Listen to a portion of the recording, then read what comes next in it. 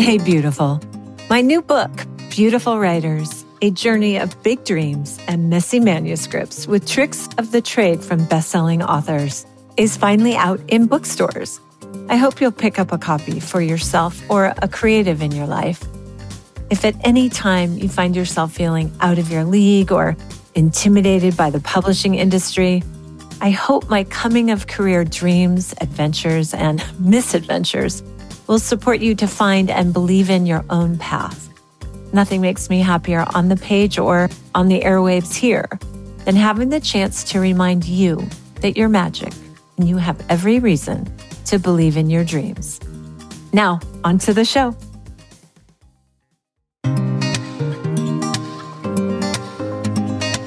Yesterday, I actually thought about one of the things I wrote in Tiny Beautiful Things in the column, Write Like a Motherfucker. I said, listen, writing's hard, but coal mining's harder. And yesterday I realized, nope, I was wrong about that. I love it. Writers don't really talk about, I'm going to write a book. Writers write. And that's the things that I try to tell people. Talk less, write more. Nice. That's a good one. I tried something new for this What Would They Do episode. Hi, this is Linda Sievertson, and you are at the Beautiful Writers podcast, where I love asking the questions that make my writing path easier, shorter, and frankly, more fun. And I totally dig literary matchmaking. Of course, the voices you've just heard of #1 New York Times bestselling memoirist and Oprah Book Club pick Cheryl Strayed, and Oscar-nominated screenwriter, actress, and bestselling author Nia Vardalos, they're not meeting here for the first time. They've done in-person interviews together, but they do believe this is their first ever combo podcast appearance. Nia adapted Cheryl's book, Tiny Beautiful Things, for the stage and plays the lead character, Sugar, who was really Cheryl, who in real life was the advice columnist, Dear Sugar. Confused? Wait. Who is who and what is what? Okay, real quick. Remember that 2002 movie, My Big Fat Greek Wedding? It's hilarious. The highest grossing romantic comedy of all time until 2016. Nia played the starring role, Tula, and was nominated for a Best Actress Golden Globe for her performance, which was amazing because she'd written it originally as a one-woman show because her agent couldn't get her any acting auditions. Rita Wilson fell in love with this little play and brought her husband, Tom Hanks, who turned it into a film. Nia was then nominated for an Oscar for Best Original Screenplay and has gone on to write a ton of scripts, including one with Tom Hanks that became Larry Crown, starring he and Julia Roberts. But she's also a book writer. Her memoir about adoption, Instant Mom, is a riveting read. It's so honest and entertaining, from a major advocate for adoption. Cheryl is the mother of two, and of course, she is the one writer in the world who inspired Oprah to relaunch her famous book club. Oprah's Book Club 2.0 opened with Cheryl's memoir, Wild, and the world went wild for all things Miss Strayed. Reese Witherspoon, in fact, was nominated for an Oscar for playing Cheryl in the film by the same name. Big stuff, right? But as you'll hear, these creative icons are in it, you guys, just like we are.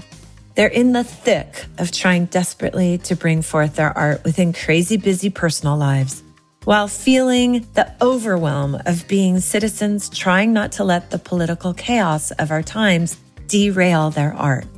If you're listening right now, wondering how not to let the dumpster fires in Washington distract you, you're going to love this conversation.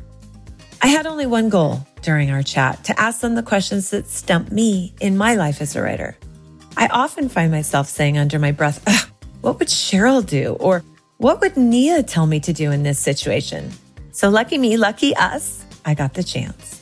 Idols unplugged, you could say. It feels like the writing gods were smiling on this conversation. The tech gods, well, they can be a little harder to appease. You will notice a few scratchy cell phone reception moments, but it wasn't for our lack of trying other options. A few weeks ago, all three of us were on the line via our computers and the latest and greatest software, but only two of us at any one time could hear the other, so we just gave up. Whatevs. We do what we can, people, from our homes and in our pajamas. Regardless, I feel like the luckiest person with a call-in conference line and a dream. And triply so because I get to share these once-in-a-lifetime conversations with you. You'll see that we start already in progress. I've just apologized to Cheryl for those tech god fails after Nia and I had been comparing notes on our unsavory breakfast practices. Welcome.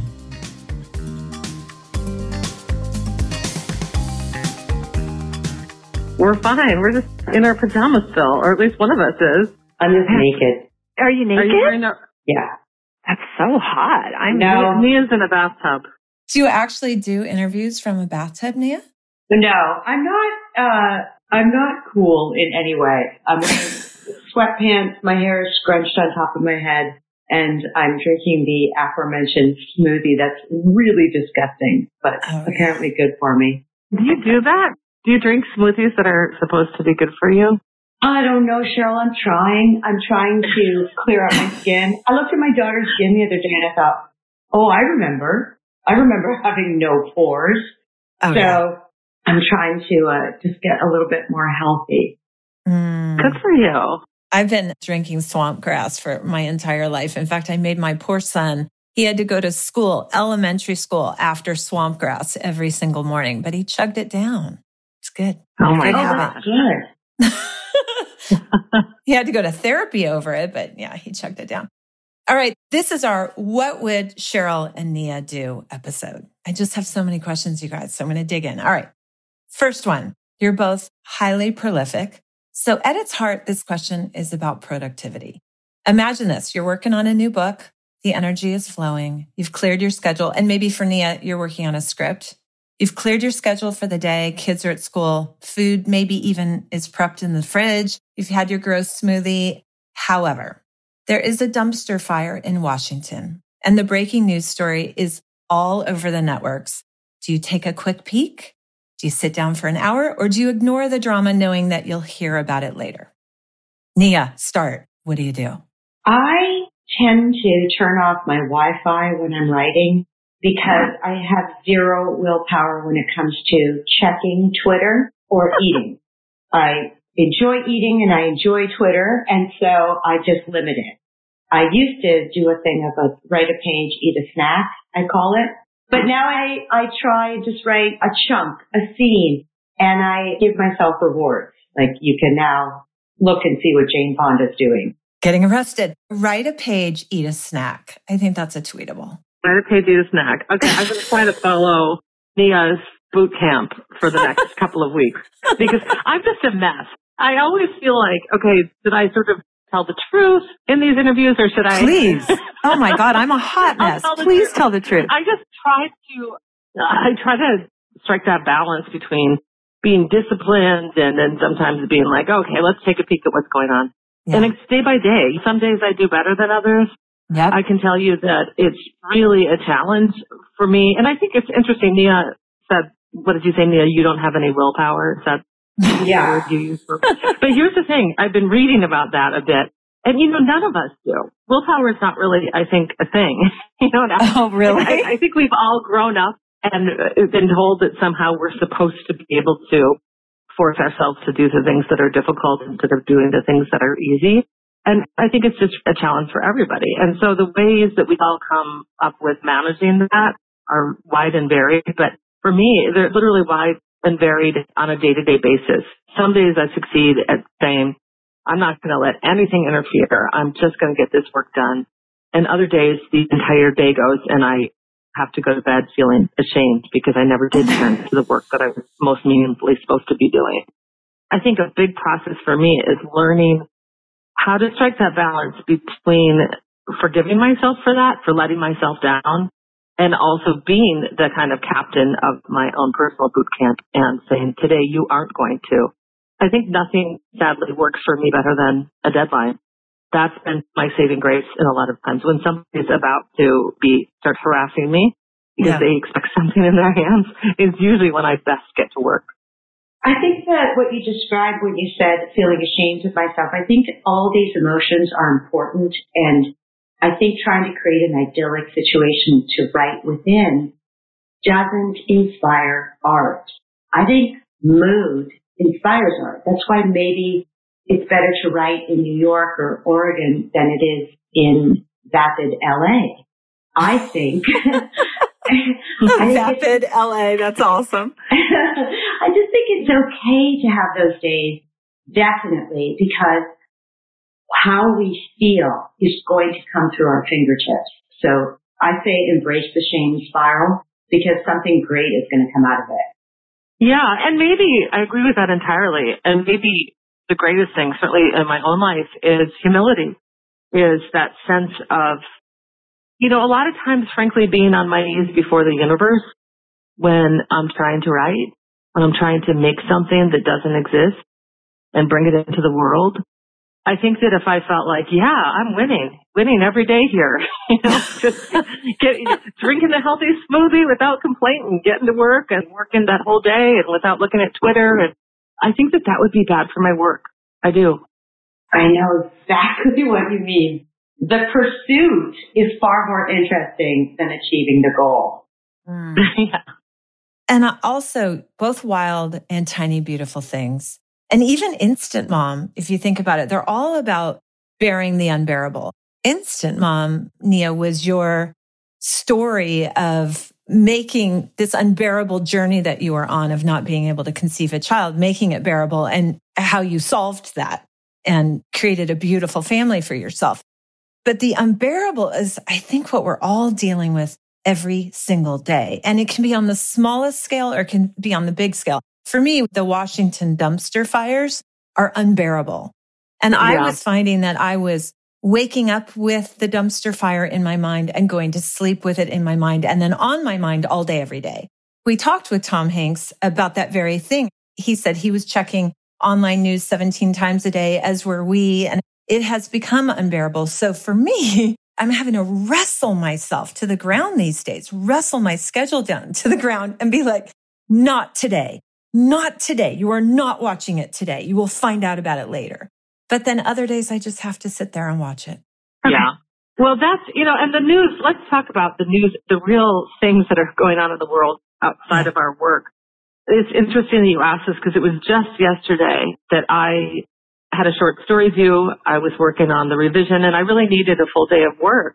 And yet I found myself periodically turning on NPR to listen to the impeachment proceedings in the Senate and feeling such anger and despair and grief. Really, the only way I can best describe the feeling I have about what's happening in our nation right now is grief. Yeah. And I have to consciously step away from it because my following this story right now in this day wasn't ultimately going to serve me when it came to finishing that story. And there is that sense of powerlessness that I absolutely have, and I don't think I'm alone in that. And so I think that as much as I believe that it's really important that we're informed citizens, I don't think that means that we have to be informed minute by minute. I think it matters more that we do the real work of creation that we need to do to make our lives run, and that we come back to it at some more contemplative moment in our lives where we can absorb things like what is going on in the Senate with the impeachment. And at least that's the solution I've come up with. That's the obligation I feel as a citizen. All right. A little bit different. It's a Sunday morning. You've had a fantastic Saturday with your partner and or your kids. And everybody has plans for the day. They're out of the house. You've got 10 hours. The book or article or script you're working on is talking to you and you're in the juicy juice. And then suddenly family's plans change and Mom, can you make those pancakes? Or, honey, let's go to the mall and pick up that thing you've been wanting. What do you do? Oh, I definitely do it. It's Sunday. Weekends are for kids, and I do it. Perfect. Yeah. You just described the story of my life Monday through Sunday. It really is. It's interesting because I have really been grappling with this so hard lately because I have no idea. I wish somebody would tell me how actually this is done, how you're a writer and also a mother and a member of a domestic unit, a domestic family. I guess that's what it's called. I just wish everyone would go to boarding school or something. But, I really don't know the answer to it. And all I can say is I'm trying lately to take advice that I've occasionally given is sugar. And that is to remember to take the long view, because I have a book due. I have all these projects in the works that I'm trying to finish. And I'm in the slow lane because I also have to do things like figure out what's for dinner every night and figure out how to get so-and-so to basketball and the other one to the guitar lesson, that kind of thing. And I'm like, okay, well, this too shall pass. To take the long view and realize this is just an era of my life. In 5 or 6 years' time, my kids will be off at college, hopefully, if not in prison, in college. And in that same way when they were toddlers, where those days felt endless, where it was just like trying to get people to nap and trying to get people to eat their vegetables. You thought they'd never end, and then they ended. And then now it's this other part. And so I think what I have to remember is that I'll look back on these days and smile. I won't feel the sense of panic and despair that I sometimes feel when it comes to making time for my work. Yeah, for sure. My kid is 30 or almost 30. And he's gone. In fact, he just moved. He now lives in Arizona. He's always been in LA, and we've always seen each other 2, 3, 4 times a week. And now he's gone. And sometimes I just wander through the house like it's empty nesting again. You go through different stages of empty nesting when they go to school and all sorts of stuff. But this is like a whole nother level. And then you start going, oh, grandkids. And then you're down. I mean, it's just never going to end. That family commitment, that family love, that desire to parent, even if it's a house of dogs, which I also have, it never goes away. So I love this idea that you're still wrestling with this, Cheryl. This makes me so relieved. I'm glad it's of some comfort. I can't imagine that. Nia, do you ever sort of close your eyes and think about the day when actually you'll have your empty nest? Yeah, it's very strange. When we were in New York, when I was doing the play, I had just such flashbacks of being a theater nerd, walking to work with my leg warmers, because, as I said, I've never been cool. And I had so much time, Cheryl, that it was bizarre. I felt lazy when I found myself at Bergdorf looking at shoes.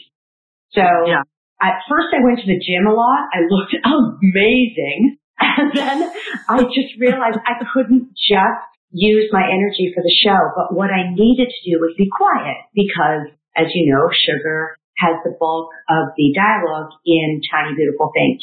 Okay. So I wrote. I just every day put myself on a schedule to enjoy New York, but also write for 4 hours. On 2 show days, I was off. I did not make myself write. And I came out of it with 2 screenplays, so I felt good about my time. But maybe I should have done something else. I'm not sure, but I definitely knew I was getting antsy. I bet those screenplays are some of the best stuff you've ever written. And I'll tell you why I think that. Martha Beck talked about on this show about how before she writes, she reads her favorite writers from history, current writers, and, dead people. And that gave me the impetus for wanting to do that myself. So when I sit down to write, sometimes I will pull out Tiny Beautiful Things before I write. And always, that is my best work. When I've read Cheryl's Tiny Beautiful Things first, I write the best stuff. I write the deepest, most profound stuff. And it's easier. It's so much easier than just starting on my own. I completely agree with you. And Cheryl, we're going to have to embarrass you for a minute, but here's what happened. To use a phrase of yours or a word of yours, what happened is performing your words unzipped me. And that is a word of yours that just is so relevant for what happened to me in that time. I was feeling emotions that I had definitely pushed down for years.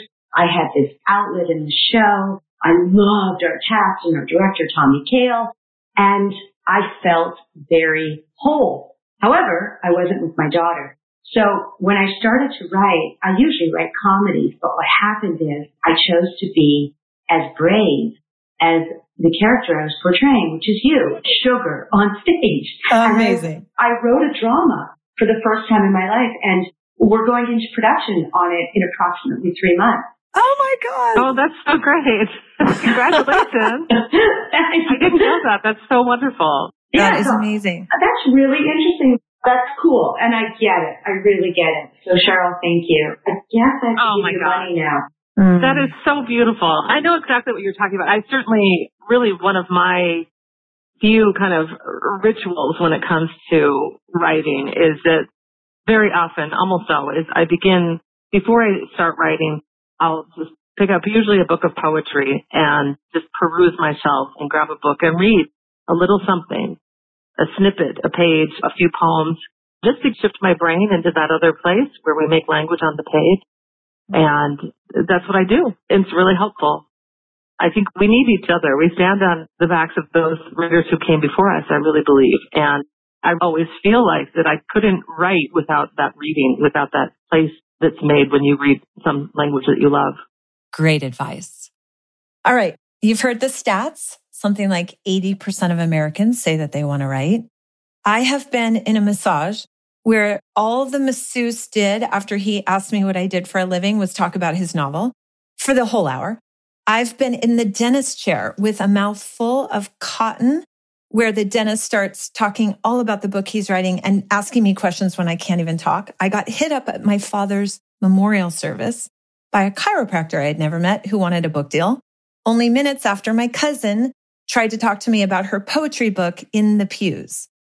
This is while I had snot running down my chin. So what do you guys do when you go places and all anybody wants to do is pick your brain about writing and you have nothing to give? Nia? Okay, there are two answers because I walk around with this face. And so from any Starbucks to church, everyone's got an idea for me that they want me to write. It's a movie that happened, an idea for you. It happened in my village. It was a massacre. It's a romantic comedy. I want to play myself. That's my life. Right. And so I try to say, you must write it. Please, it's better in your voice, and encourage people because I really do want the marginalized voice to write more. I really do. I speak on screenwriting. I look to the back and I see the Indigenous woman at the back shyly at this writing course. And I just want to run up and hug her and say, please write your story. So I am very, very encouraging about writers. However, writers don't really talk about, I'm going to write a book. Writers write. Mm-hmm. And that's the thing that I try to tell people. Talk less, write more. Nice. That's a good one. Yeah. Are you kidding me? Do I get this? Do I get this a lot? Because not only am I a published author, and because of Wild, so many people really, when you have to answer that inevitable question after I say I'm a writer, well, have you written anything that I've heard of? Now I have a book that a lot of people have. Right. So imagine all the conversations that come after that. But also because my work is so personal, people open their hearts to me. They feel that they know me.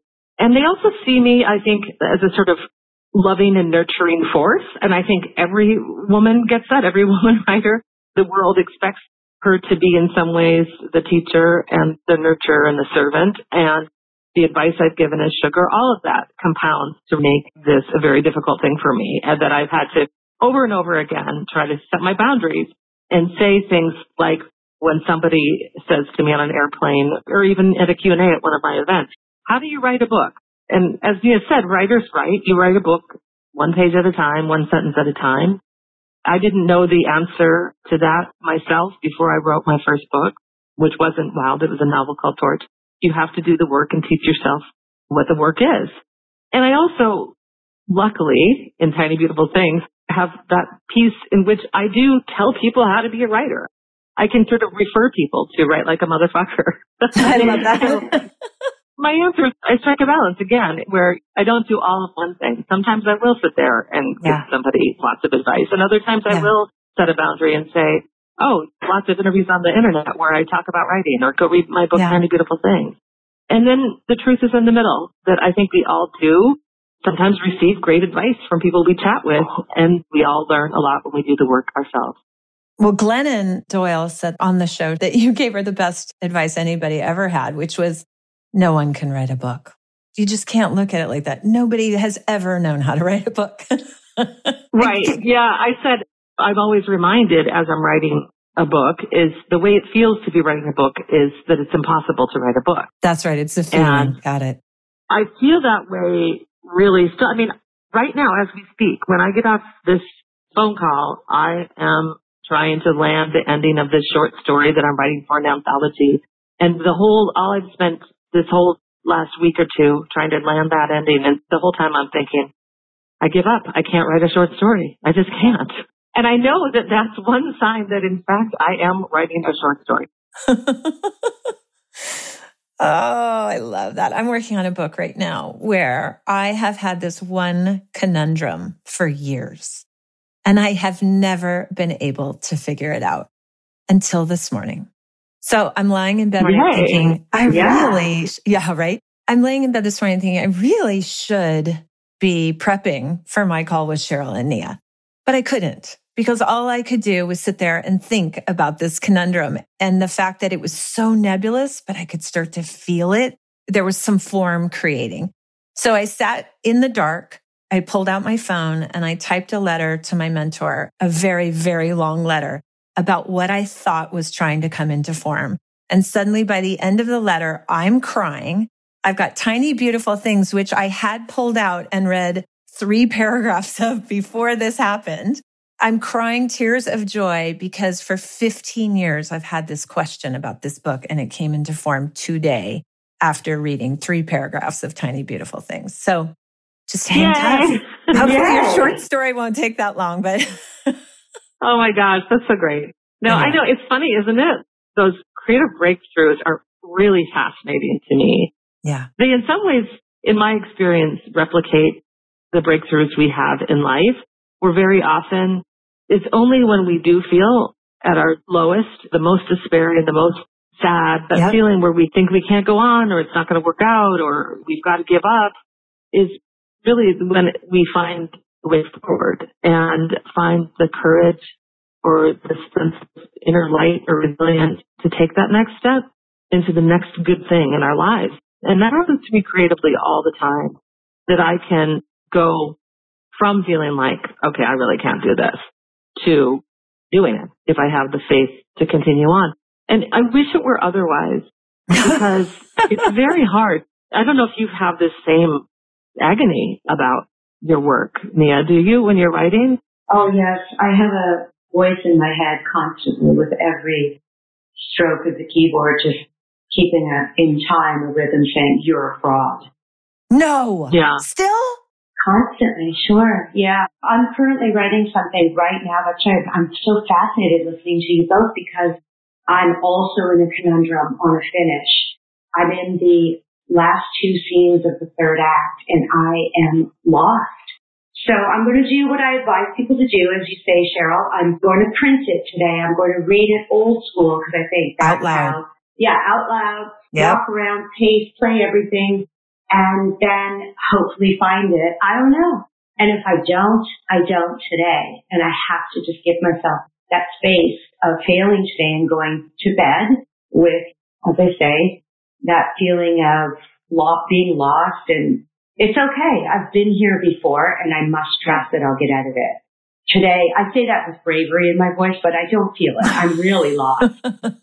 I believe you. I know. It really is amazing. But see, that's what I meant when I said that to Glennon about the way it feels to be writing a book is that you can't write a book. Because I've learned that is a very common experience.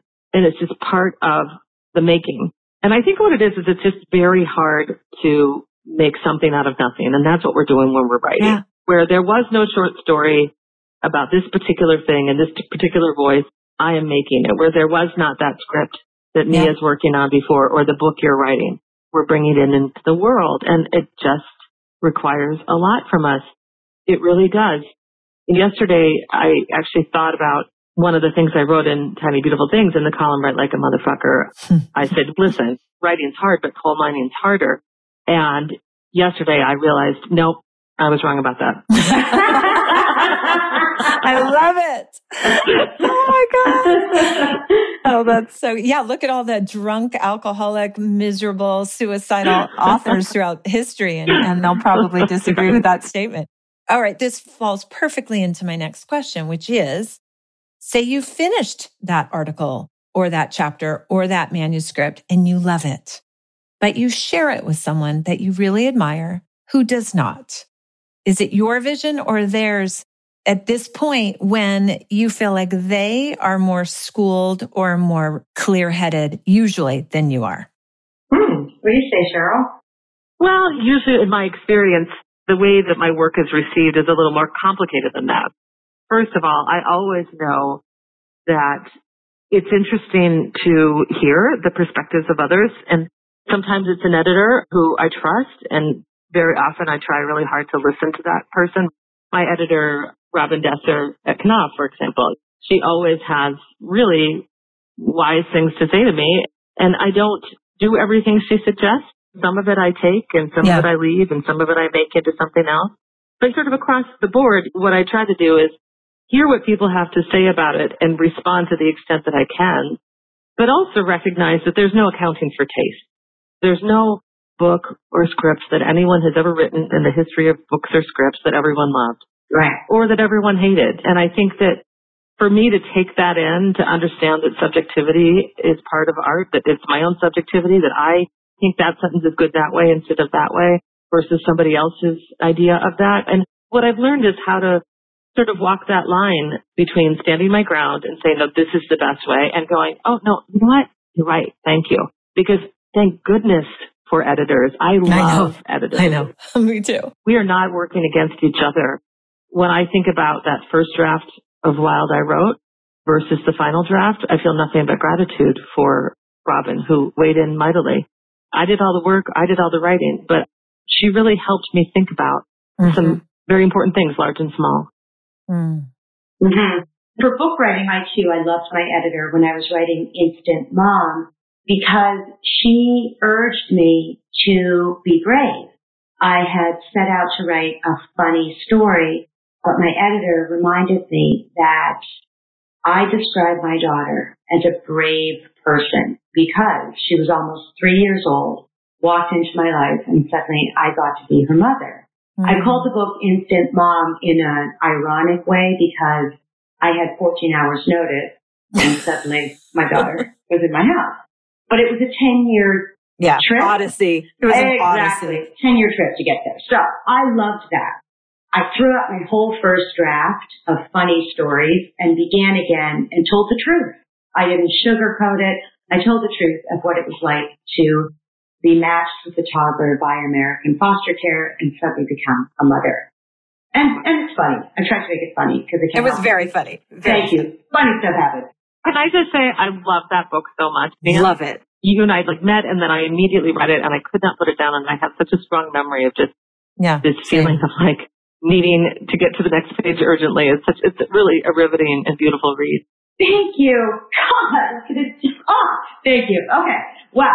So thank you. Blushing across the nation. Totally agree. And by the way, I listened to it twice on audio because it was so damn entertaining. And I read it. I recommended it to people who aren't even parents and loved it. I mean, it's just a great book, period. You're a great writer, but and I assume you know that. You're an Academy Award nominated writer, but you're a great writer, Nia. Thank you, guys. Stop. Okay, stop. Let's go back to writing. Thank you.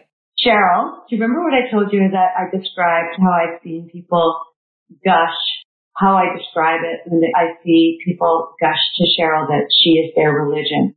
Yes. How her words and her writing, all of her books have changed their outlook. And I'm working on that. I have difficulty accepting praise. I'm working on it because I know what it does. It makes the people who are admiring my work, it sometimes makes them uncomfortable that I am uncomfortable.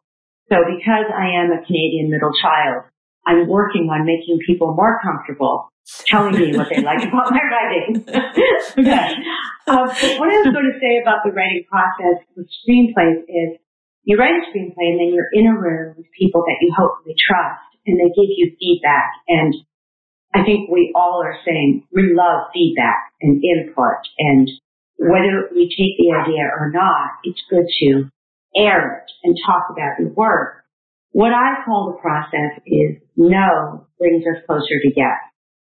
Because if someone gives me an idea and I don't like it, in debating why I don't like it, I will realize what I do like and end up doing that. True. Every time. Yeah. That's so good. Okay, so say that you love your editor, and then God forbid she leaves your publishing house, which has happened to me, and it's probably happened to one of you. What do you do then if she wants to take you with her? You're torn. You love your publisher, but you also love your editor. Stay or go? Has that ever happened to you, Cheryl? Yes, it has happened to me. Is it confidential? We don't have to talk about it. Well, yeah, as we're talking, I'm looking up really quick to see if the news has come out. So, yeah, it's happening to me right now. It's happening in a couple of ways. My first editor, Janet Silver, was at Houghton Mifflin with my first novel, and there was a merger and everything, and she was laid off or fired, actually. And she decided to become an agent. Yes, that happens all the time. Yeah, so I decided to go with her as my agent, and she is. So it was a wonderful thing where we had this great working relationship as editor-author, and then we were just so close. I just knew that even though I liked my current agent too, and she's a wonderful person, I was also like, well, it just makes sense for me to stay with this woman who actually has been so intimately involved in my writing and my work. So that happened. And then now Robin Desser at Knopf has been tapped to be the head of Random House. Wow. And she's actually starting her job. I think just this week she's on the job. And of course, I love Knopf. I love my family there. But, you know, that very close relationship you have with an editor, I really do want to follow her. We're figuring that out now if that can happen. But it's funny that relationship you develop. It isn't really between you and a corporation. And I want to say that you hear a lot about writers who have books at big publishing houses. There's this sense of this, some big machine is just putting the books out. And that might be true in some cases, but that's not been my experience. My relationship is very personal with my editors, in both the case in Janet and Robin. I don't feel like I'm working with a corporation. I feel like I'm working with a really smart human who loves books. Totally agree. I remember Michelle Martin started off as an agent, and she repped Gabby Bernstein, and then she became a publisher, and then she became an agent again. She's repping Gabby Bernstein as an agent again. Wow. So people switch all the time in publishing. Okay, I got a big question for you guys. You're scheduled to headline an event, and then you find out that they indirectly support the building of a pipeline or a wall or locking up kids or some shit. Do you cancel? And is it a public shaming, or do you walk away quietly? Mia? I can answer this. Yeah, I've had a couple of situations recently where somebody who I think it's almost a miracle he hasn't been indicted at this point does a sort of a machination behind a closed door to get me to appear at an event, and then I find out that he's behind it again, and I very quietly pulled out. That's my thing. No, thank you. Yeah. Yeah, sure. I think it depends, too, the nature of the event. I found myself several years ago, I do a lot of paid speaking gigs with nonprofit galas or corporate retreats or things like this where they bring in a speaker to kind of be the entertainment or the inspiration or whatnot at their conference or their convention. And several years ago, maybe 5 or 6 years ago, I found myself at this big, fancy, expensive resort in Arizona. And I had kind of only glanced really at what I was doing there. I had accepted the thing, thinking that I was going to the pipe fitter, like the Steam Pipe Fitters Union convention. And I said yes to it because my great uncles were all these union pipe fitter guys in Philadelphia. And I just thought, oh, how amazing. Those folks want me to come talk. And I get there and I'm reading the sheet and I realize that what I'm speaking of is the pipeline contractors of America. People who build, the oil pipelines. No joke. I'm not kidding you. Going right through indigenous lands. Yes, those are the people. Right, exactly. So I am like, holy smoke, what am I doing here? Yeah. And I soon realized there was this one little stipulation. Before the keynote, I was supposed to go to this hotel room, the penthouse suite at this hotel, and meet the president of the pipeline contractors and have a chat. So I went up there, and immediately I met this man, this elderly man, who said, "You're not here to talk to me. You're here to talk to my wife. And she is the one who insisted that we invite you to talk because she's a big fan." Wow. So I sat down with her and we had this amazing conversation. And she said, "Yep, I just told my husband, if you want me to come with you this year, you're getting Cheryl Straight. And that's why you're here." Well, of course, I was then terrified because I thought, what am I going to say to these people? I walk in to a room full of men and the guy's wife, the only woman in the room, really. And what am I going to say to them? And what I decided to do is I think what art is about, what writing is about, what really I think is my greatest mission as a writer, that's to build a bridge across what we see as a divide. I grew up in rural Minnesota. When I looked out at the audience, I knew those men. I grew up among those men, working class men who actually do love the outdoors. And I thought, I'm going to talk to them about that. I'm going to talk to them about my experiences on the trail, those universal things that connect us, and really the importance of protecting our wild places. And so I was definitely seen as the sort of feminist liberal woman up there talking about nature and her feelings and so forth. But what was striking is they listened to me. And afterwards, every one of those guys lined up and got a book signed by me. Now, granted, they all asked me to sign them to their wives, but to everyone I said, you should read it too. This is for you too. And probably no change was made on this earth that day. But you don't know that. But maybe somebody thought a little bit more about the environmental consequences of that work or that mission. Absolutely. And they didn't before. So I think that that's really what we can do when we dare to kind of speak outside a place where we know that we're going to be received by the choir. That's fantastic. So fantastic. I love that story. That is great. That's the grace that you carry yourself with, Cheryl, that I just love. You stay true to yourself and you handled it with grace, because what I call it in negotiations, contract negotiations with business affairs of a studio, is they come at you with swords out and you're like, whoa, I'm just trying to make a living. And make the same living as a male screenwriter, by the way. Yeah. And when the negotiations get tense, what I've learned to call it is giving the rat a hole to crawl out of.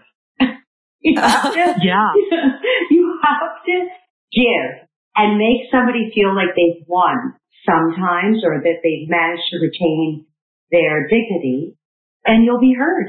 So I think you gave them all a little hole to exist within, and they heard you. I think that's fantastic. Thank you. Yeah, it was a lesson. It was hard. Another time that I really thought about this is I was invited to the Emirates Literary Festival in Dubai. Yep.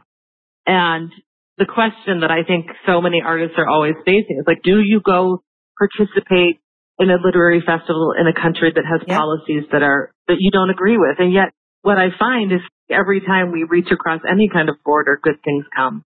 I ended up going. To me, I answered that question when I thought, well, do I agree with everything the United States government does? I do not. I don't. And I didn't go to Dubai on a self-promotion mission, on a money-making mission. I went there on, frankly, a humanitarian mission. I wanted to have conversations with people who were really different from me about literature, about books. And I mean, I had some of the most moving experiences I've ever had in talking about my book. Wow. I had them with women who live in Dubai. And we found, again, writers who come from all kinds of different cultures and places and value systems and belief systems. And it was moving and enlightening, and it was a bridge instead of a wall. Yes. Okay, so as you two know, I'm writing a book based on this podcast, and one of the chapters is called No Degree, No Problem. School or no school, there's no singular path to becoming a writer. So I would love to know your thoughts on getting a college degree and how your education affected your career as a writer or didn't. I don't have a hard and fast rule on that. I think there is no one way to be a writer. I also am a huge supporter of going back to school later when I think our brains are a little bit more open to possibility. That's a great point. Yeah, I agree. There are all paths to the mountaintop, as they say. And I think that college is important to different people for different reasons. I grew up working class in rural America, and I didn't know anyone who had written books, and I didn't know many people who even read books, and I wasn't among educated people. And so college was an incredibly important portal for me to pass through. It was essentially the place where my life most radically changed. A lot of people, after Wild was a big hit, reporters would always say, oh my gosh, your life must have changed so much. And I was like, not really. The only way my life really changed significantly with the publication of Wild was that I could pay my bills with more ease than I had before, which was with none. Before I struggled financially, didn't have security.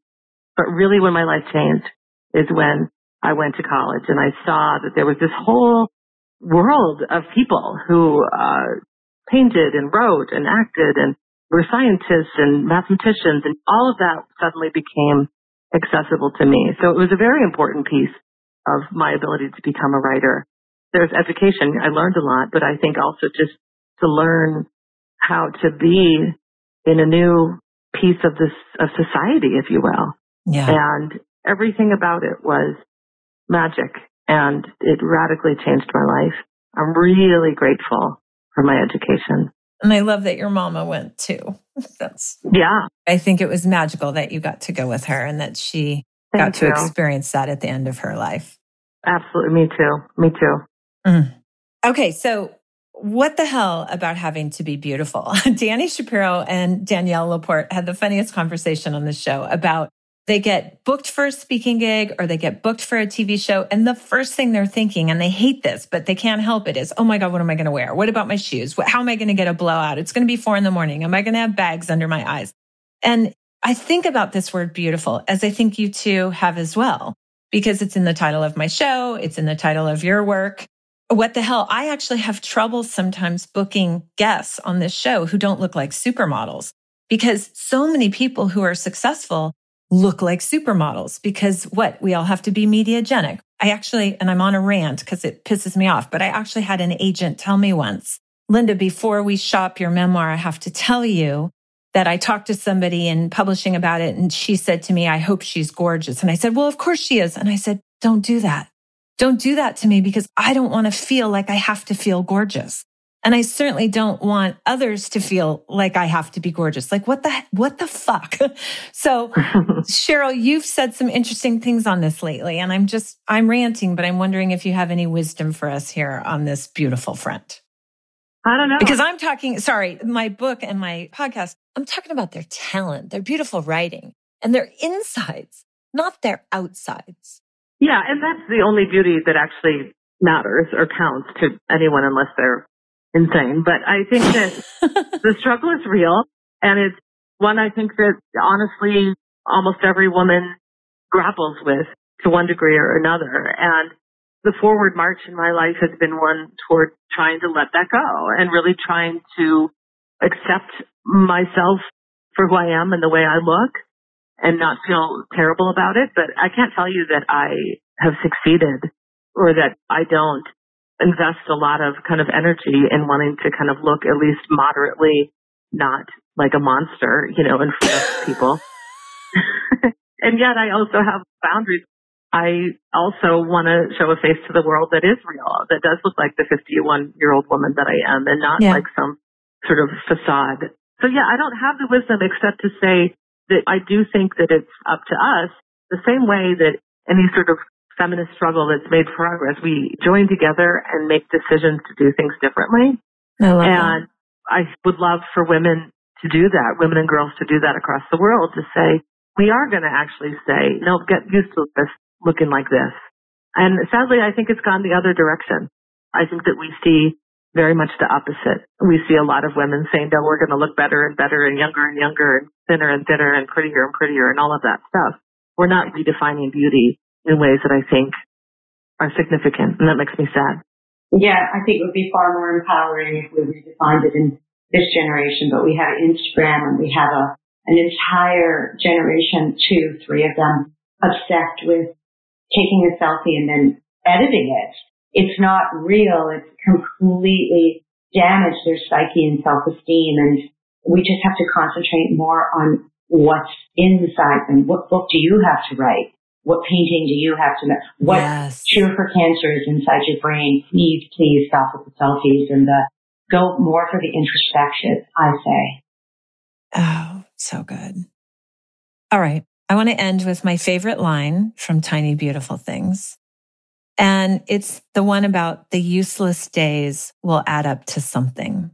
I think so many of our listeners feel like they waste time, or they're caught in that conundrum with their story for years and it's never going to work out. And I always try to remind people that the project is like something on the stove and it's simmering. It doesn't look like much is happening, but it's simmering, and one day it'll be cooked.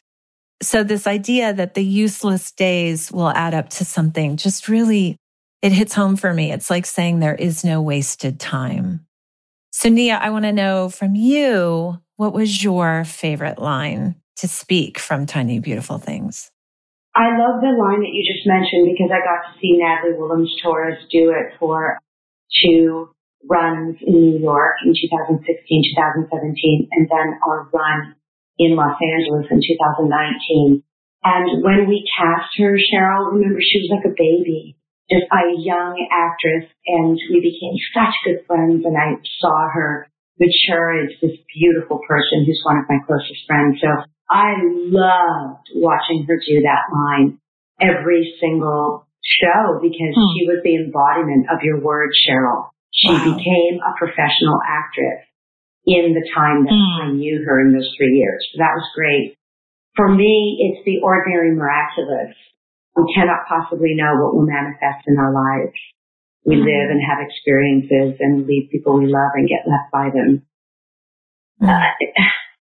It stays with me in so many ways. We cannot possibly know what will manifest in our lives. It's hopeful, and it has a feeling for me of just letting go a little bit and just being in the moment. Cheryl, do you have a favorite line? Listening to Nia say that line is so moving to me. First of all, it means a lot to me. That particular piece means a lot to me, the ordinary miraculous. But just to hear the way that Nia says it, just is powerful to me. And to witness what she did on stage over and over again was breathtaking. Sugar, it always took my breath away and moved me. I always felt this deep sense of gratitude that she brought her life into my life in that way. I mean, we became, one of the things I would say is we were all sugar, and certainly Nia is high up there on the list of the people who really are. And she said those words in front of so many audiences who laughed and cried and cried and cried and cried. And so, it means a lot to me to hear that. Thank you, Nia. Isn't it great, Cheryl, that as Tommy Kail says, we made something, and then I admired your work, and then to get to know you as a person. We're such close friends, and you are a tiny, beautiful person, aren't you? A tiny, fierce, beautiful person. Yeah. Maybe not so tiny, but I'm sort of medium-sized, beautiful. Perfect. Oh my gosh. I adore you too. Thank you for doing this. This has been a wonderful conversation. So thank you, Linda. And whenever I'm in Nia's company, they're never out of words. There are too many things to say. Thank you so much, Linda. Thank you. All right, take care. Bye. Okay. Love. Bye-bye. Yeah. Bye.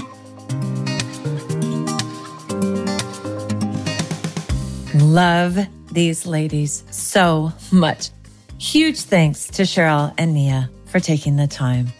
If you, dear listener, can get yourself to a production of Tiny Beautiful Things, wrangle your sisters, your brothers, your besties, your older children, and your parents.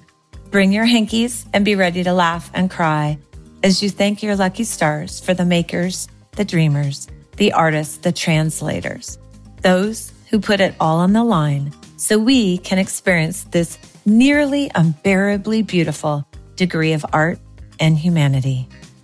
Dig back into the book, too, before you write, and let the material unzip you, as it does for Nia and me. I want to thank my buddy, bestselling author Samantha Bennett, who was in Second City with Nia and introduced us and took me to see Nia play Cheryl that night in Pasadena. To quote Cheryl, we cannot possibly know what will happen in our lives. What a great lesson. A reminder to have patience on our creative paths. As a reminder, these episodes are playing on the Beautiful Writers channel on all American Airlines in-flight entertainment systems. So look for us in the air the next time you fly American. As always, I so appreciate your 5 stars or love notes over on iTunes or wherever you listen to us. It really does help other writers find the support they're looking for, and hopefully the comfort I am always trying to offer here, because no one wants to feel alone in their writing. If you're looking for in-person support and cheerleading and story midwifery, check out my writing retreats at bookmama.com. I still have 2 spots for the May retreat and a couple during the summer. And lastly, I'll say, when all else fails, remember Nia's simple adage, #write a page, eat a snack. Thanks, you guys. I adore you. Right on.